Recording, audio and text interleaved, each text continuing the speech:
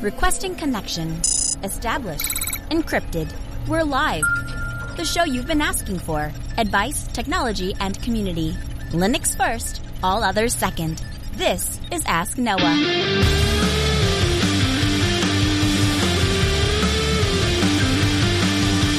Live from Altispeed Technologies, the Ask Noah show starts right now. This is the show where we came to do all the things on Linux they said couldn't be done and make your questions on how to do the same.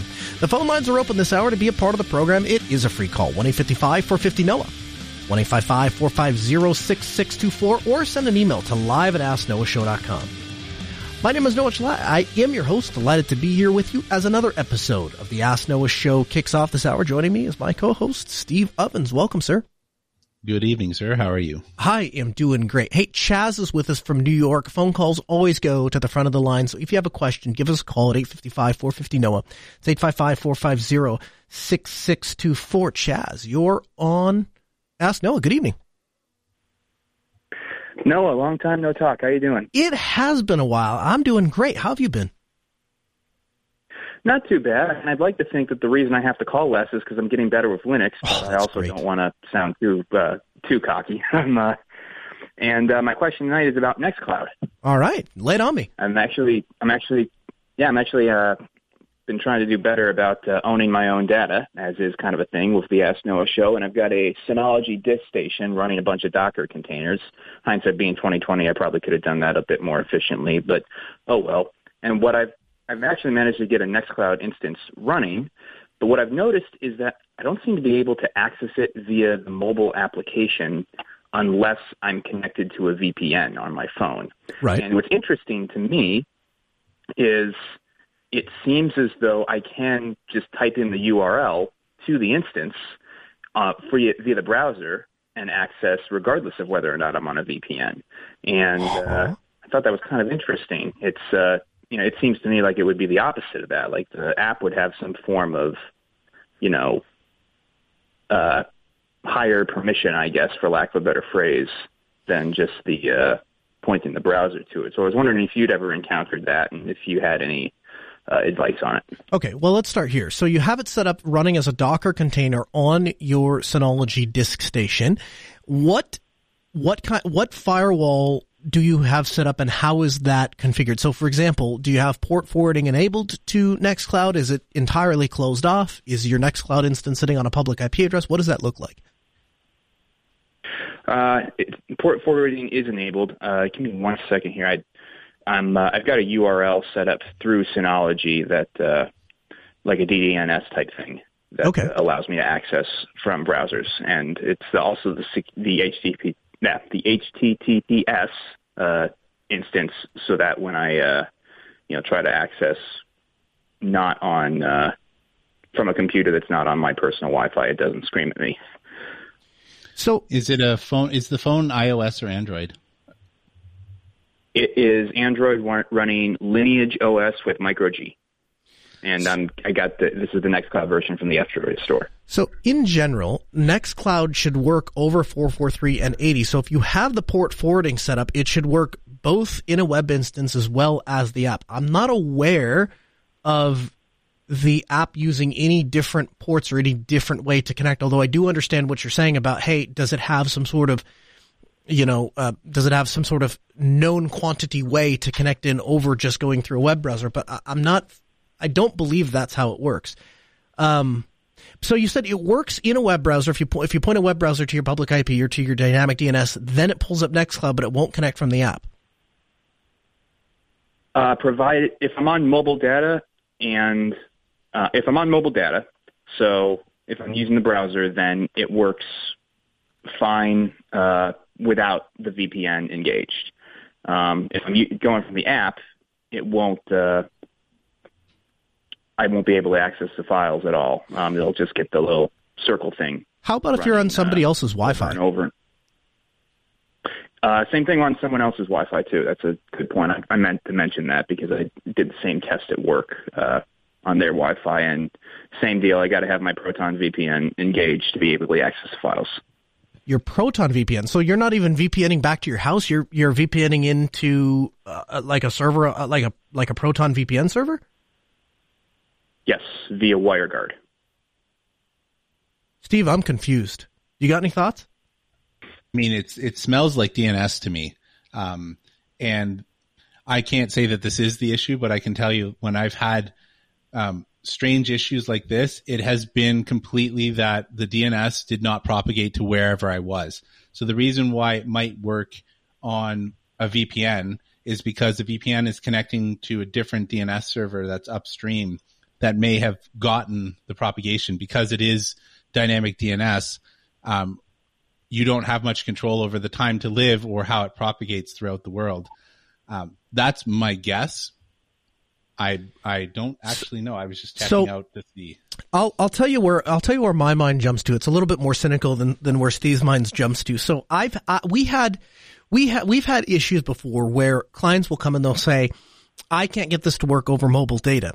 And what it ends up being is that their cell phone provider blocks certain traffic under certain circumstances. But what rules that out more or less is you said you've tried from other people's Wi-Fi and you're still having an issue. Yes. Going back to the DNS thing, I have kind of briefly tested that. I have the private DNS engaged on in the Android settings via NextDNS, but I did shut that off to test that as well. And same deal, still can't access through Wi-Fi or mobile data without the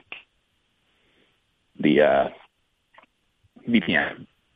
This sounds like something you might actually want to file an issue with them on the GitHub, because I know from personal experience, the Android app definitely has some niggling issues. So, for example, I use mine to upload photos, and what's been happening since, I don't know, I want to say July, is it'll upload the photo and then try and upload again and be like, hey, I got a file conflict. And every 5 minutes it pings my phone that I have to resolve this file conflict. The only way that I can do that is to go into the app and actually delete it from the upload queue.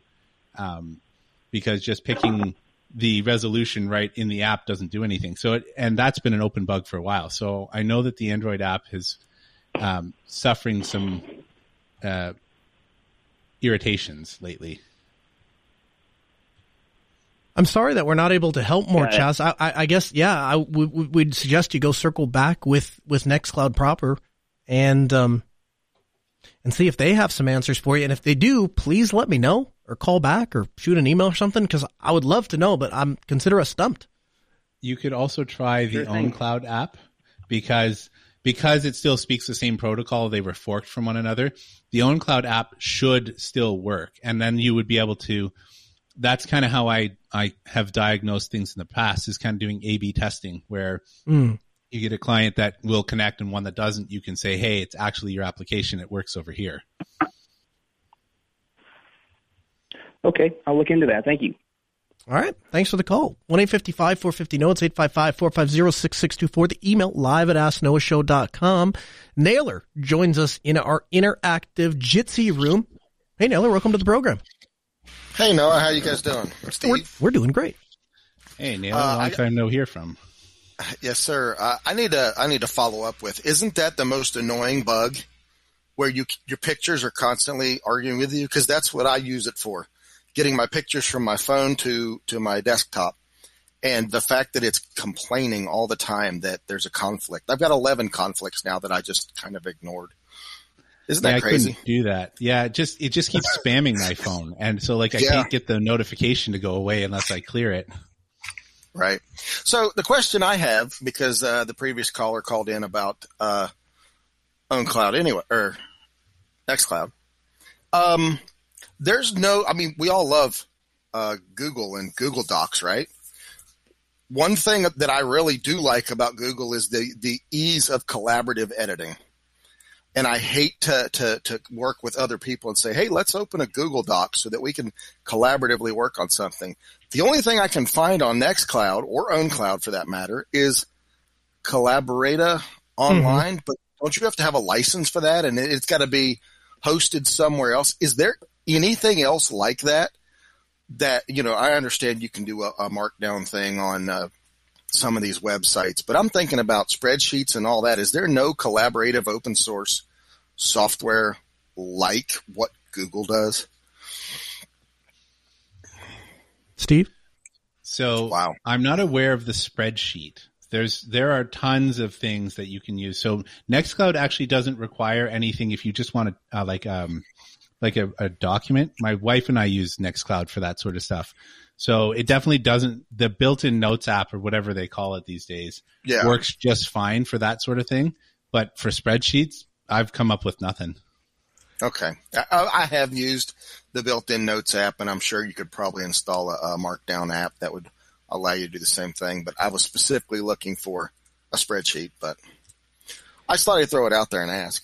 Yeah, I appreciate it. I also I've never had a desire or attempt to try to use a spreadsheet. And for anybody listening that heard Chris's comment said, hey, you know, there's a Markdown thing that runs in a browser, I think HedgeDoc is kind of the go-to for that.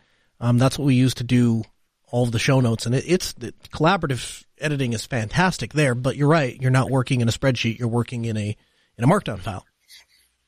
Yeah, well, when a certain buddy of mine and I are working on quotes and stuff, we've in the past used Google Docs to get parts and how many we're going to use. And it's just easier in a spreadsheet for, you know, we got to get 13 APs and 14 cameras and it's going to cost X per, and here's the link to where we're going to buy it. And it's just easier in a spreadsheet sort of deal to collaborate on that. The other side of that, right, is when you're going to work with that data, then it becomes easier to import and export that data. Tiny in the chat room, he joins us at geeklab.ninja, says, post an article on how to install OnlyOffice in Nextcloud Hub. Have you looked at OnlyOffice?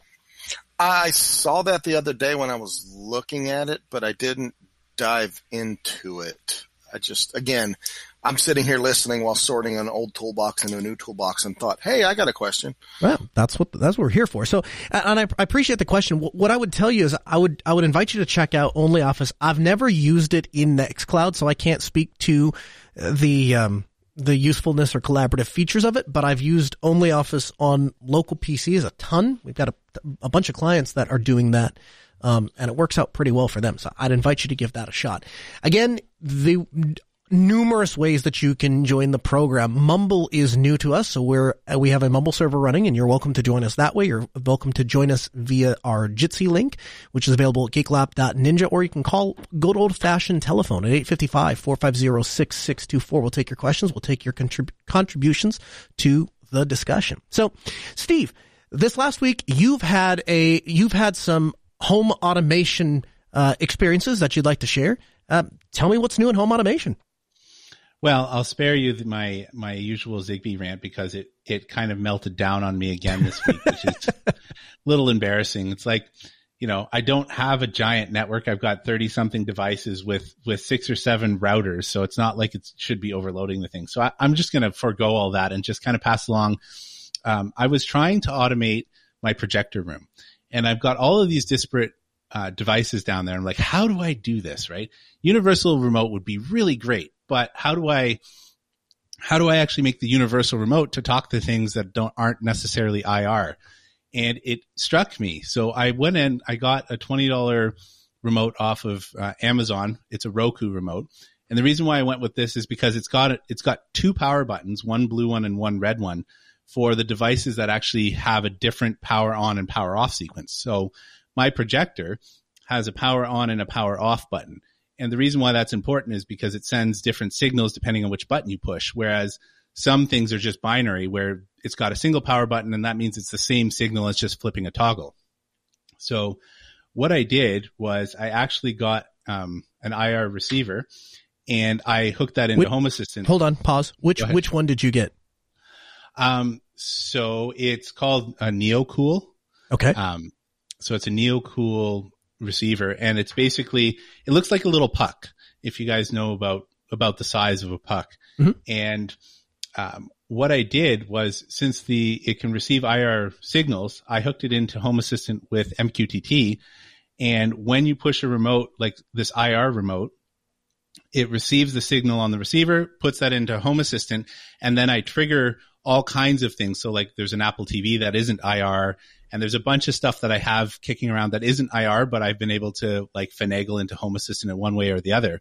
So basically I took a standard $20 remote and was able to turn it into, you go downstairs, you push the power button, it turns there's a little space heater down there, turns the Apple TV on, turns the Bluetooth speaker on, sets the light scenes properly, turns the projector on, that sort of thing, flashes the lights to let people know that the theater is now like being used. And I just thought it took me a little bit to kind of come up with that idea of like, how do I bring all these things together? Because I didn't want people to have to push like multiple buttons, because I had 7 remotes down there from all the various different protocol things that are in my basement. So I just thought I'd share that as hey, I know I'm not the first one that thought of this, but if you're looking for a solution of how you might try and bring a bunch of stuff together, that one worked pretty cheaply and effectively, and it's really easy for users to understand. Like I give this to my 7-year-old dad, like, here, Dad, push the on button. Can I give you a solution that is not cheap but very reliable and would accomplish the same thing if you ever look to do it a different way, or somebody else is out there looking to do it a different way? I mean, of course. So there is a company called URC, or Universal Remote Control, and they make what I think are some of the best physical remotes out there. They are not inexpensive. I want to underline and emphasize in bold italics the whole 9 yards. This is a premium solution. But here is a common scenario that we run into all the time. We go into a home or inside of a building, and somebody will say, hey, I want to control all 40 of these TVs or all 10 of these receivers or whatever it is. By the way, we spent X amount, insert big amount of money into making our house, venue, whatever, look super nice. So we don't want to see any rack equipment. We want it all to be in the back. Well, this immediately presents a huge problem because most universal remote controls, like you said, function on IR, and that relies on line of sight from the remote to the device. And so we're instantly at a disadvantage. We also have times where places where people will have either like streaming devices or satellite receivers or whatever it is, and they want them all centralized in a place, but then they want the remotes and the TVs to be spread out over their facility. And so the way that we've accomplished this is with URC, and they make a couple of devices that allow you to do this. So the first thing, the MX450, they've got a newer version of it, color display, every button under the sun that you'd ever want. Now it's a $200 remote, so keep that in mind. But what you do is you pair this with one of their, with one of two devices. You can either use the MRF350, which is an RF base station, and essentially it receives RF commands from the URC, 450, and then it has 6 different little IR outputs, and you can blast 6 receivers or 6 TVs or whatever it is. The other way you can do that is they make a URC network interface, and you then have the ability to speak the URC. The remote will talk RF back to the network appliance, and then the network appliance can then talk to other devices through the network. And so it's a really elegant way to, like you said, you hand dad or grandpa the remote, and all he knows is he pushes, I want to watch TV. And then all of the macros run, but all of that is being blasted directly onto the device. So it doesn't matter where he has the remote pointed, doesn't matter where in the house he is or building he is, pushes the button, RF signal is going to make it down to the receiver. RF receiver is going to then blast IR back. And so because they're learning remotes, you can program them to control almost any device. Actually, I'm going to go ahead and say you can program to control any device, because I've yet to find one that you can't. And then if you want to get a little fancier, they do make the MX990, which is a little bit fancier version, comes with a little dock stand and stuff like that. I have used this with, I've used this with, so the newest NVIDIA Shield does not come with an RF receiver, an IR receiver. And so it's presented a problem. But if you take the MX990 and you take the MX350 and you take the FLIRC USB universal receiver, you pair all of those together, you can control an NVIDIA Shield from this device, and it's pretty responsive. So a much more expensive solution than the way you went about solving it, and so probably not applicable to as wide of an audience. But if there's somebody out there that's thinking to themselves, hey, I'm looking for a solution and that fits the bill for whatever reason, then there it is. That's an interesting solution. You'd still have to do a little bit of hoop jumping to get that information, the state information, back into Home Assistant if you're doing home automation, right? Because that only solves the problem of turning things on, but not doing like presence detection or setting your scene for your lights, you'd still have to find some way to capture, like to trigger off those events to do that sort of thing. Yeah, that's a good point. So I guess the way that I've done it in my house is when the remote sends a command, part of that macro is, hey, send this command over the URC network controller to Home Assistant and say, hey, toggle this state. And the way I've done that in my lighting system, I have basically phantom light switches that I've created inside of the software and just said, hey, these are lights, but they're not really lights. And I just use them to track a state of something. So, hey, that macro's on. The quote unquote phantom light is on. Hey, that scene is off. That phantom light goes off. And then Home Assistant watches for the state of that light. And if it's on, it does things. And that's also how I do things like if you turn the TV on and you start playing something, it automatically mutes the whole house automation for that room so that music doesn't come out of the speakers and switches the amplifier source and all of that. But yeah, a little bit more complex and certainly a little bit bigger budget if you're going that route, but all options on the table. So Steve, you've been following Linus Sebastian's Linux Challenge. Yep. I think like most of the Linux community, I've been keeping an eye on it. So if you're hearing about it from us rather than hearing about it from their YouTube channel, they have concluded their Linux challenge, and as probably comes as no surprise to people in the Linux community, they eventually concluded that Linux is not ready for prime time. It's not the year of the Linux desktop. They're going back to Windows, all the things. So I guess where I want to start with this is this a completely unbiased look at what it looks like for a average run-of-the-mill user to pick up a PC and install your games and have them work or not work? Do you think that was presented as, is that the typical experience of a Linux user that picks up and takes a computer and says, I have two choices. I can go down road A and I install Windows, or I go down road B and I install Linux. And when I arrive at the end of either road, whatever I've chosen, my games are either going to work or not work. Do you think that their perception matches reality of what that looks like, if that's your expectation and those are the results? Yeah, I think it depends on how it was set up for them. And what I mean by that is not who physically set up the devices, but just like you set up someone for a topic. So specifically, if you come at it and say, this is just like Windows, then you've framed them to set up just like Windows. Whereas when I hand somebody a machine that's running Linux, I don't tell them it's just like Windows. I just say, here's a machine. Here are the buttons you push. Because we've gotten so many devices in our life that none of them interface the same way. Even the Apple stuff, when you're fully in the Apple ecosystem, they don't all interface the same way. They're getting closer. But the point is if you hand somebody something and say, hey, it's just like this other thing, then they're going to use it just like that other thing. And if that's how they were handed Linux, then I think that their interpretation of things was reasonable.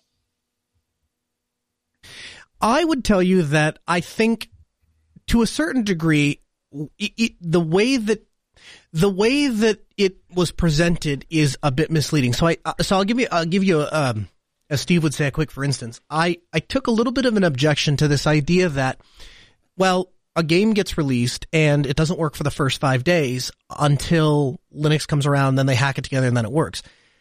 If the QA process, if the release process, if the development process is all structured around a Windows environment, and as a software company, you develop for Windows, you test on Windows, you QA for Windows, you collect feedback for Windows, and then you release for Windows, well, no duh, it's not going to work on Linux on day one. That was an afterthought, right?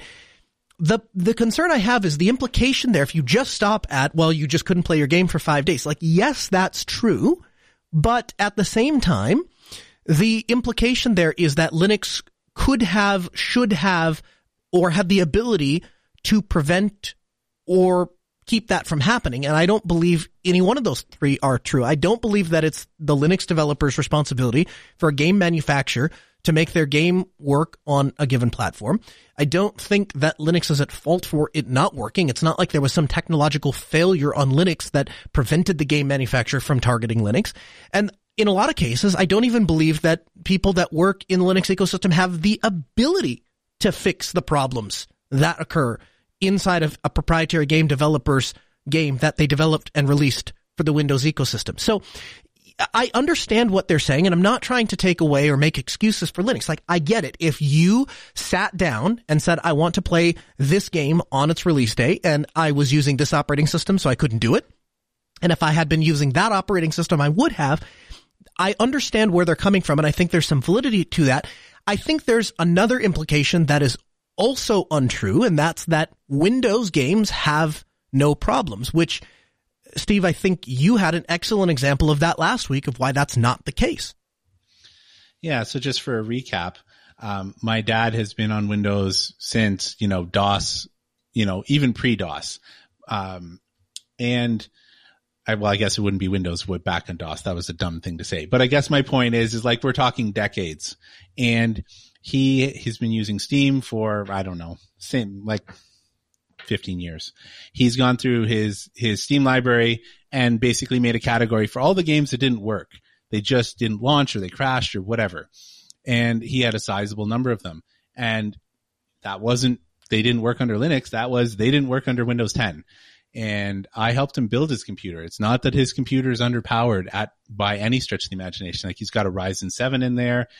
He's got a decent graphics card. He's got 64 gigs of RAM. Like, there's no reason these games shouldn't have run. So I don't think that Linux, and comparing Windows and Linux just based on, hey, the games don't run under Linux, like, games don't run under Windows too. Like, there's a lot of bugs that happens just for the variance of hardware. And if that works on the native platform that the developer has made their game for, think about how much more complex that is for an operating system that's basically doing emulation.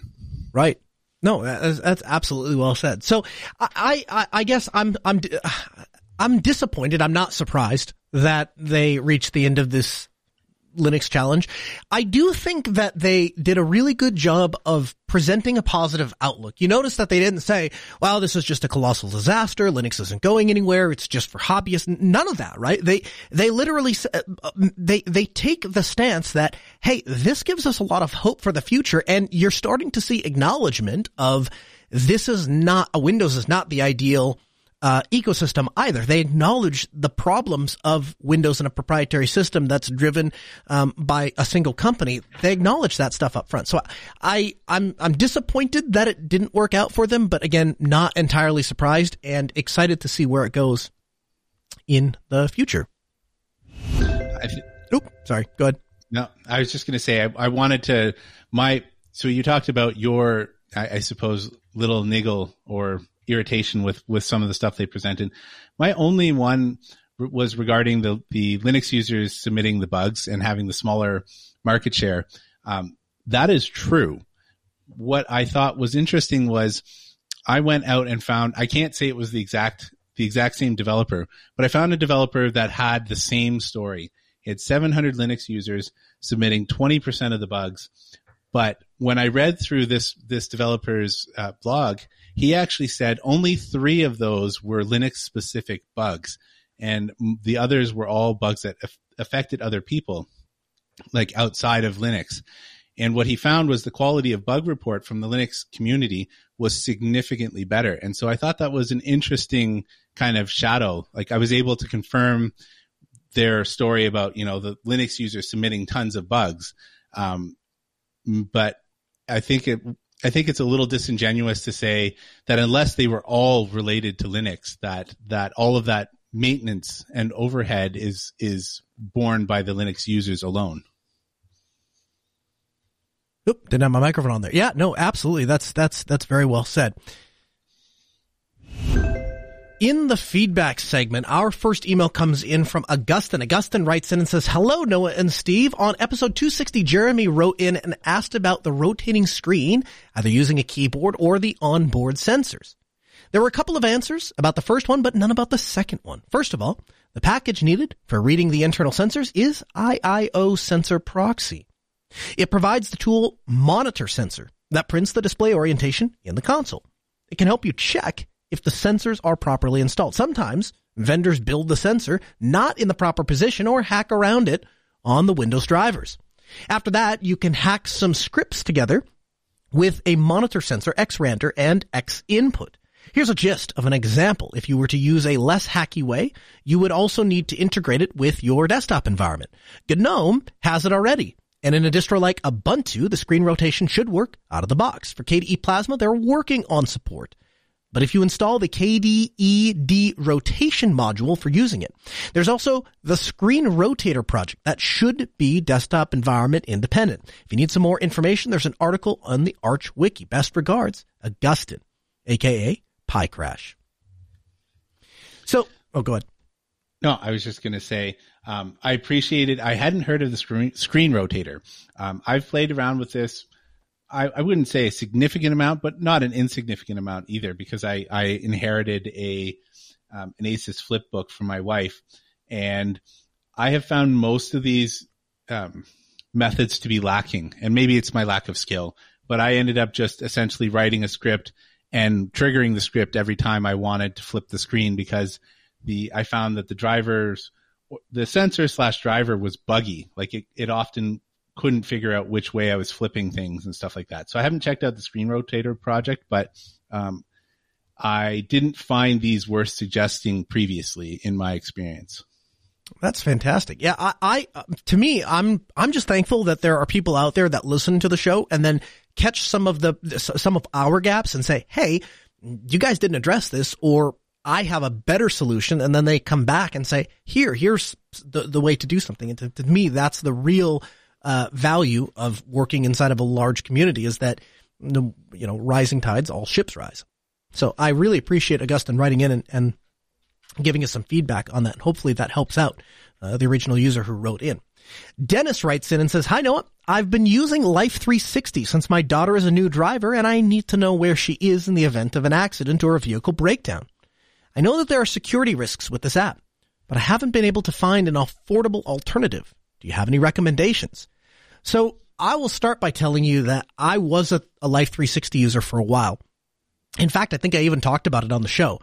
And since then, my tinfoil hat has gotten a little tighter, and I have gotten more paranoid, and I am no longer a Life 360 user, to say the least. And in discussion about this email with Steve, I understand that Steve is also not a Life 360 user. No. So I don't want to admonish the user here. So I wanted to make a statement just as maybe a point to think about, because sometimes things kind of, a different viewpoint can be helpful when considering these things. So lots of people have heard of this thing called Elf on the Shelf. It's, for the people that haven't, essentially the idea is there's a little elf that you put on your shelf somewhere around Christmas time, and it kind of acts as, I guess, Santa's proxy, and it's always watching the children. And creepy. We decided that that's not going to happen in our house, because it was actually my wife that made the decision here, and she thought that this actually primed the children for being monitored, that this is okay. And when I was considering this question about, like, hey, I need to know where my child is when they're driving, I wondered if it wouldn't have a similar impact if we are priming our youth without really considering the implications. Like this is something that it's okay to be done because, and then fill in the blank. And again, I'm not admonishing. I actually gave some thought to this and came up with the idea of maybe investigating OwnTracks as a self-hosted way. At least then your stuff is not in the cloud. So I just thought I'd throw that out there for people that may not have considered that vantage point. Just, it's possible that by doing this, you're paving the way for more kind of, not control, but just more surveillance than might be necessary. So a couple of things there. Atypical in the chat room recommends OwnTracks with Nextcloud, which is something I was not aware of or hadn't considered. I looked at OwnTracks back when I was using Life 360. To be honest, what kept me out of it was pure and utter laziness. I just wanted something that would work, and so I went and downloaded and just gave it a shot. And I have to admit, like, if you're looking for the user experience, there are some really nice features of Life 360, right? Like, you can put in and say, hey, if my wife is anywhere within a half a mile from our kid's school, we can make the assumption that she is on between this time and this time. We can operate off the assumption that she is the one that's going to pick them up. So send me a notification to tell me that I don't have to. Conversely, if she's not within a half mile of the school and we get to this point in the day, please send me a notification so that I know that I do have to go pick up my kids from school because she's not in the vicinity, isn't going to make it. So there are some things like that I think they do really well.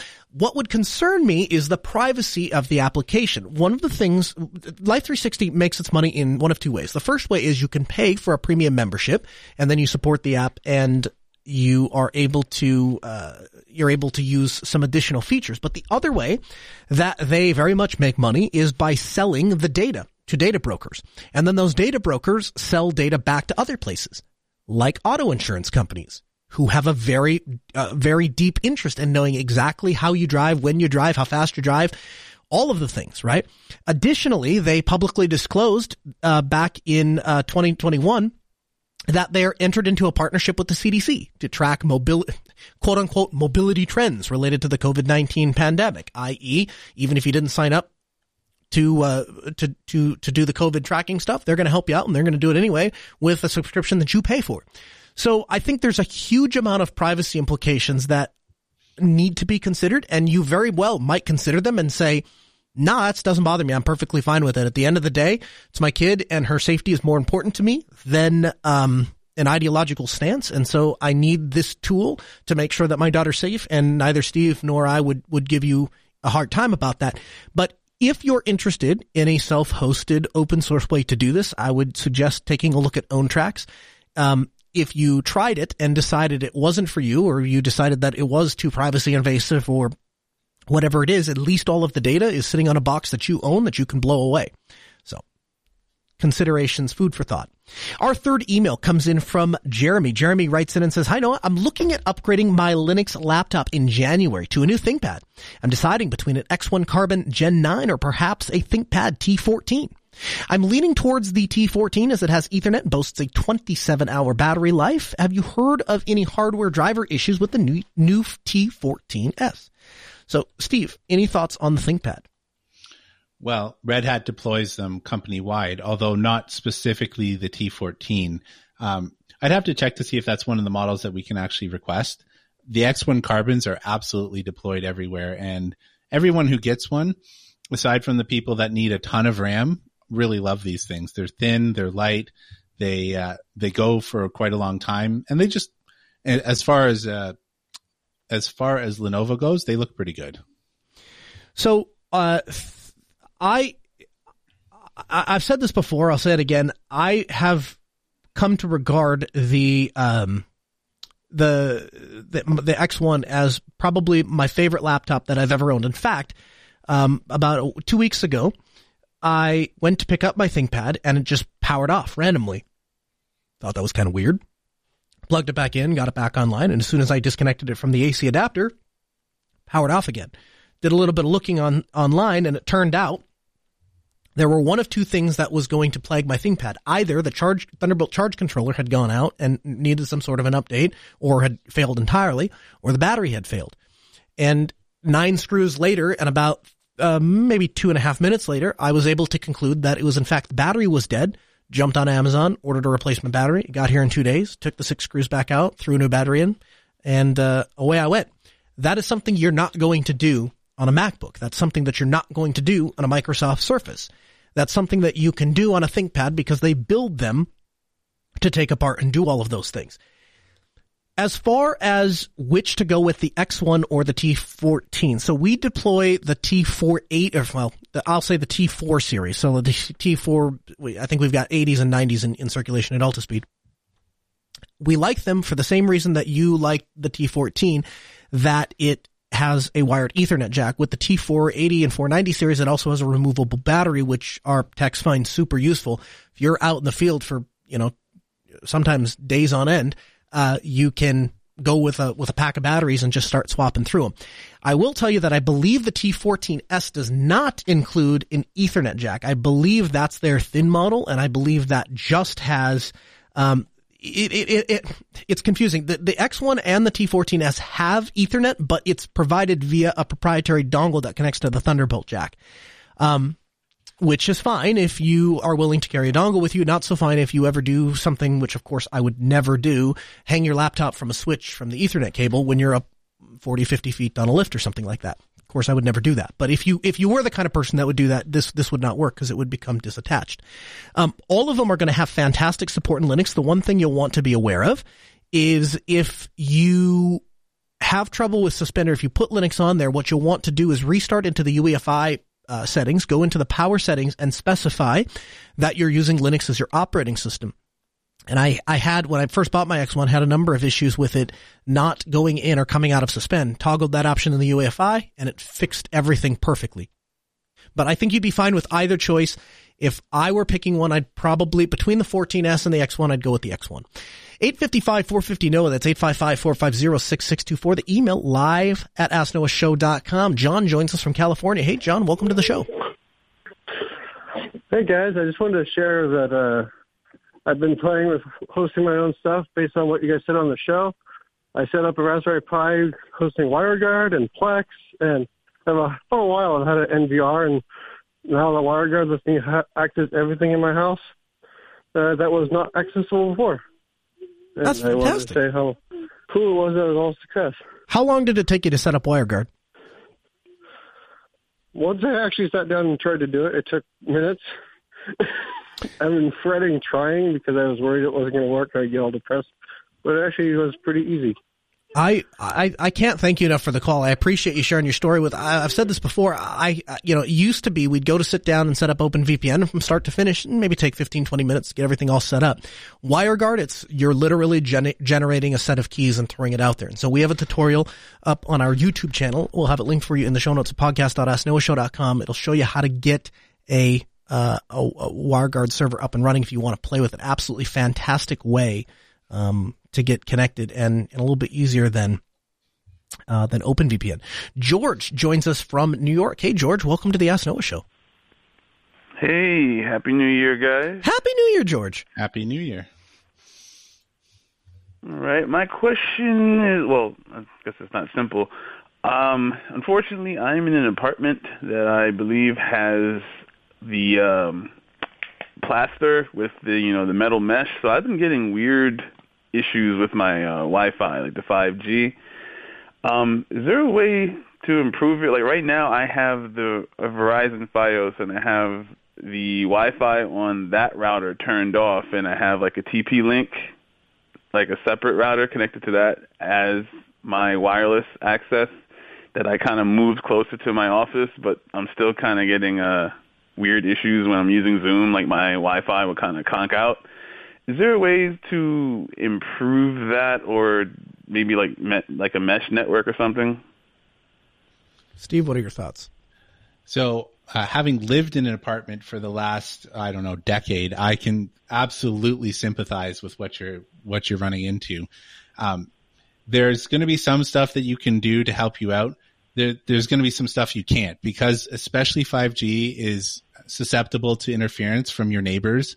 So the more people that have wireless signals, even the phones that are running on the 5G stuff, can interfere, because the more stuff that is in the wireless space as a general rule can interfere with you. So, you start by looking at the actual direction of the antennae make a difference, because with 5G, because it is so when you have a Wi-Fi signal, it makes like this big wave up and down, and in order to carry more data and faster, it has to the wave is really small, so it goes up and down really quickly. But that also means that it can't travel through solid objects, and it's susceptible to kind of interference. So the best way you can do this is almost line of sight, as close to line of sight as you can get, and point at least a couple of antennae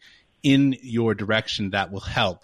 Of course, if you can get your router closer to your office, that may also help. It sounds like you're kind of living in a Faraday cage, and you might kind of be stuck with going with something like, you can get those Wi-Fi extenders that plug into the wall, and they literally just kind of bridge all of your network together. or you could do power over Ethernet over power adapters, which I did for a long time. And I guess I'll pass this off to Noah, who does the hotel stuff for a living. So one of the things we don't deal with this kind of thing in hotels very often. We do deal with it in stadiums constantly, because stadiums are big, gigantic steel buildings that are really not very friendly to radio waves. And what we've done in the past, and now understand that there's a couple of caveats here, as I'm going to recommend this, but so you have to be at a certain scale maybe for this to work, but we'll reach out to the cell phone provider, so in your case Verizon, and we'll say, hey, we're having difficulty getting signal in here or in this spot. And what they'll do is they'll actually bring out a little device that connects to the internet and then emulates supports the 5G signal from inside of the building. Now, that might be something that my thought goes to. That might not be something you could do, but it might be something that your apartment complex can do. Now, I've not seen this on Verizon, but I have seen AT&T do this. They have a home device that you can purchase from AT&T, and the way I would sell it to you is, because there's just no other honest way to say this, you're paying for the infrastructure that you're paying to put the infrastructure in your house that you thought you were getting when you signed up from the service from AT&T to begin with. I've always found it kind of ridiculous. You sign up for 5G service and then they sell these add-ons that can emulate this or do this, and then it funnels it back through your internet connection. So that's a way you could go. What I would personally do, if you have a good internet connection in your home, I would invest in some really good access points. And I wouldn't worry about using the mobile broadband inside of your home.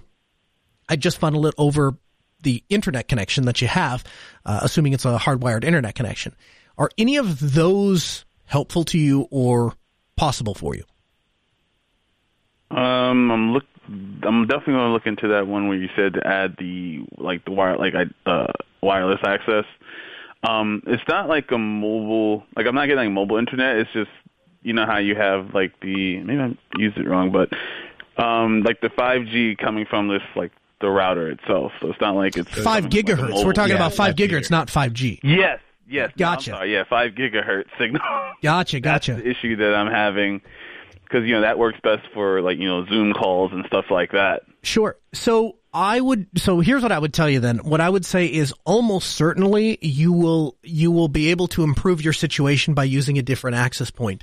The access point, the nice thing about the ones that the ISP gives you is it's a router, it's an access point, it's a switch, and it's a cable modem all in one. The downside to that is it's an access point, it's a switch, it's a router, and it's a modem all in one. And much like a spork isn't a particularly great fork, it isn't a particularly great spoon, but you get all in one.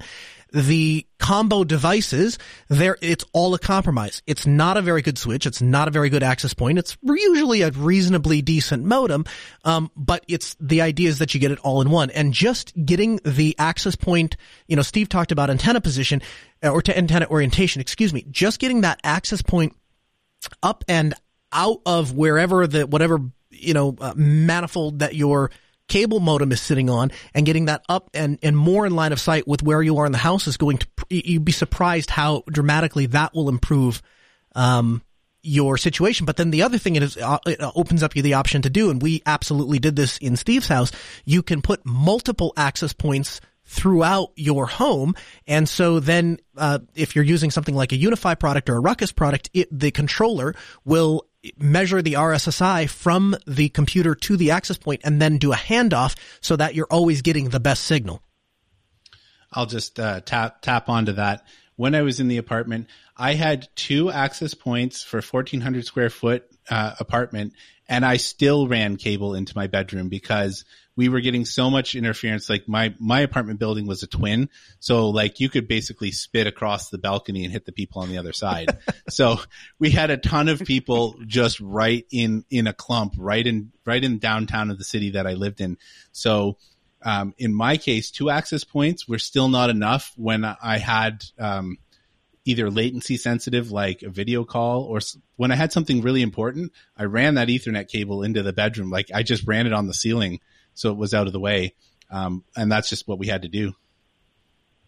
Yeah, that was kind of that was the last plan of just running a really long Ethernet cable. That's kind of what I do now. It's not long enough, so it's kind of like on the floor a little bit. But yeah, no, that's the backup plan. So, I will make into that. I will make you I'll almost make you a guarantee, George. I will bet you, if you were, just for the sake of argument, if you were to put an access point in every room that you intend to use Wi-Fi in, you would stop having Wi-Fi issues. We had it's a true story. We had a Red Roof Inn, and they, I hope I can say that on the air. We had a Red Roof Inn, and they had constant issues with Wi-Fi because the hotel was built back in the 50s or 60s when Wi-Fi just wasn't a thing. And so they didn't build the hotel or the rooms with the concept of Wi-Fi. And so they did what many hotels do, which is put access points up and down the hallway and hope that that's good enough. And as it turns out, it's very much not good enough. And they constantly suffered from problems. So we went back in there and put one access point in every single room. And that was the last time I think we ever had a call from them about a problem with Wi-Fi. Everyone had perfect Wi-Fi. Now that's a very expensive way to go, and it requires a lot of work because you're cutting into all your walls, but it might be an option for you. So you might consider, at least where you're with the room that you're doing your Zoom calls in, having that access point right in there and see if that doesn't get you somewhere. Right. I'll look into those last few options. Thank you guys so much. Yeah, I appreciate the call. 855-450-NOAH. It's 855-450-6624. The email live at AskNoahShow.com. James calls from Idaho. Hey, James, welcome into the program. Hey, I was wondering what's the best way, because I'm looping it around the bash script, this other bash script, and it's not reliable. I've tried 2 or 3 variables, and this phone keeps dropping, so I don't know if it's going through or... Okay, well, we'll take it. We'll do the best. Steve, looping bash scripts inside of a bash script. Inception bash scripts. Yeah, that's easy enough to do. It depends on, are you having to pass variables in between them and setting shell variables and stuff like that? There's a lot of unknowns here, but essentially you can make go ahead. I have to pass a variable.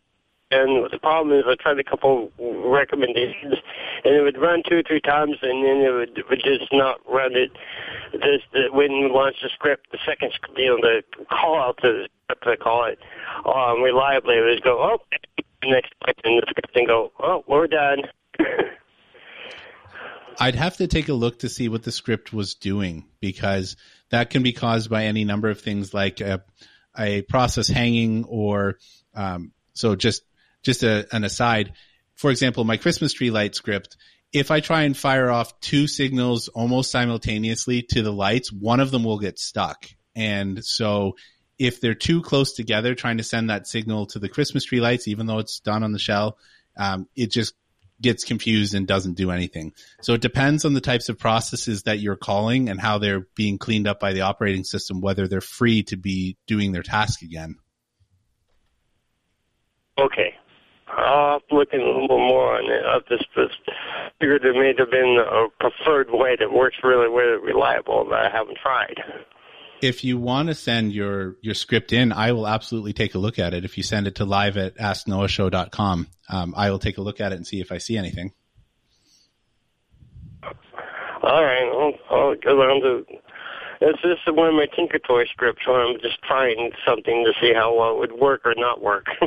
All right. Well, send it in to us, and we'll let you know. And I appreciate the call. Again, 855-450-NOAH. That's 855-450-6624. The email, live at AskNoahShow.com. Hey, you know what, Steve? We're down to just the last few minutes of the episode, and as it turns out, we had a whole bunch of show prep done that we're not going to get here to today. And you know what?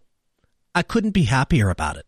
This is what we set out to do. We spent the entire hour talking to people and helping them through problems and serving the community. And if I had one goal for what we had set out to do from day one in 2017, April 3rd, 2017, we set out to launch the show, this is what it is. You notice that what was required to make this happen is participation from you, the listener. You called in, you wrote in, you chatted, you participated, and you got on the air and we were able to help you. So please, let's do that again. We would love to help. I want to there's a couple of things I really want to touch on real quick. If you could please take a look at the show notes, podcast.asknoahshow.com. Check out the article on the Lumina desktop. My friend and producer JT Pennington is looking for some feedback on the release, and they want to know what bugs to target for the next release. So something we were going to cover in the news, we didn't quite get to it, but I would ask you to head over to the show notes and at least take a look at that article so that we can kind of help him out. Additionally, we're switching to Mumble, so you can learn more at minddripmedia.com/Mumble. You can get connected to the Mumble server, and so we'll still have the Jitsi available. If you're looking for an easy way to jump in, you're welcome to do that. But we also have static software, so if you just want to configure a client, have it connected, and join the show each week, you can do it that way. We are releasing our special edition, the episode of How Altispeed Technologies Got Started. We had the whole team in the studio. We recorded it. It was a blast. A ton of useful information. It's almost 2 hours long. That's going to be released this Friday. We are going to have the team back in the studio next Tuesday to answer questions. So make sure to catch the episode on Friday. Make sure to be back next Tuesday to get your questions answered. If you have any follow-up questions or comments for the team, please do that. Also, we are resuming our Linux user group meetings in the local area. So if you're in North Dakota, Minnesota, and you're interested, we meet at Altispeed Technologies on the second floor, 6 p.m. Central. Our next meeting is going to be January 6th, 2022. So it's 1191 South Columbia Road. You can learn more at gettogether.community. Search Grand Forks Lug or gfklinux.org. The music in our ears means we're out of time. Hey, thank you so much from wherever you are, however you listen to us. We appreciate you being a part of the community. This Ask Noah show is recorded live every Tuesday at 6 p.m. Central. You can learn more at asknoahshow.com. See you next week.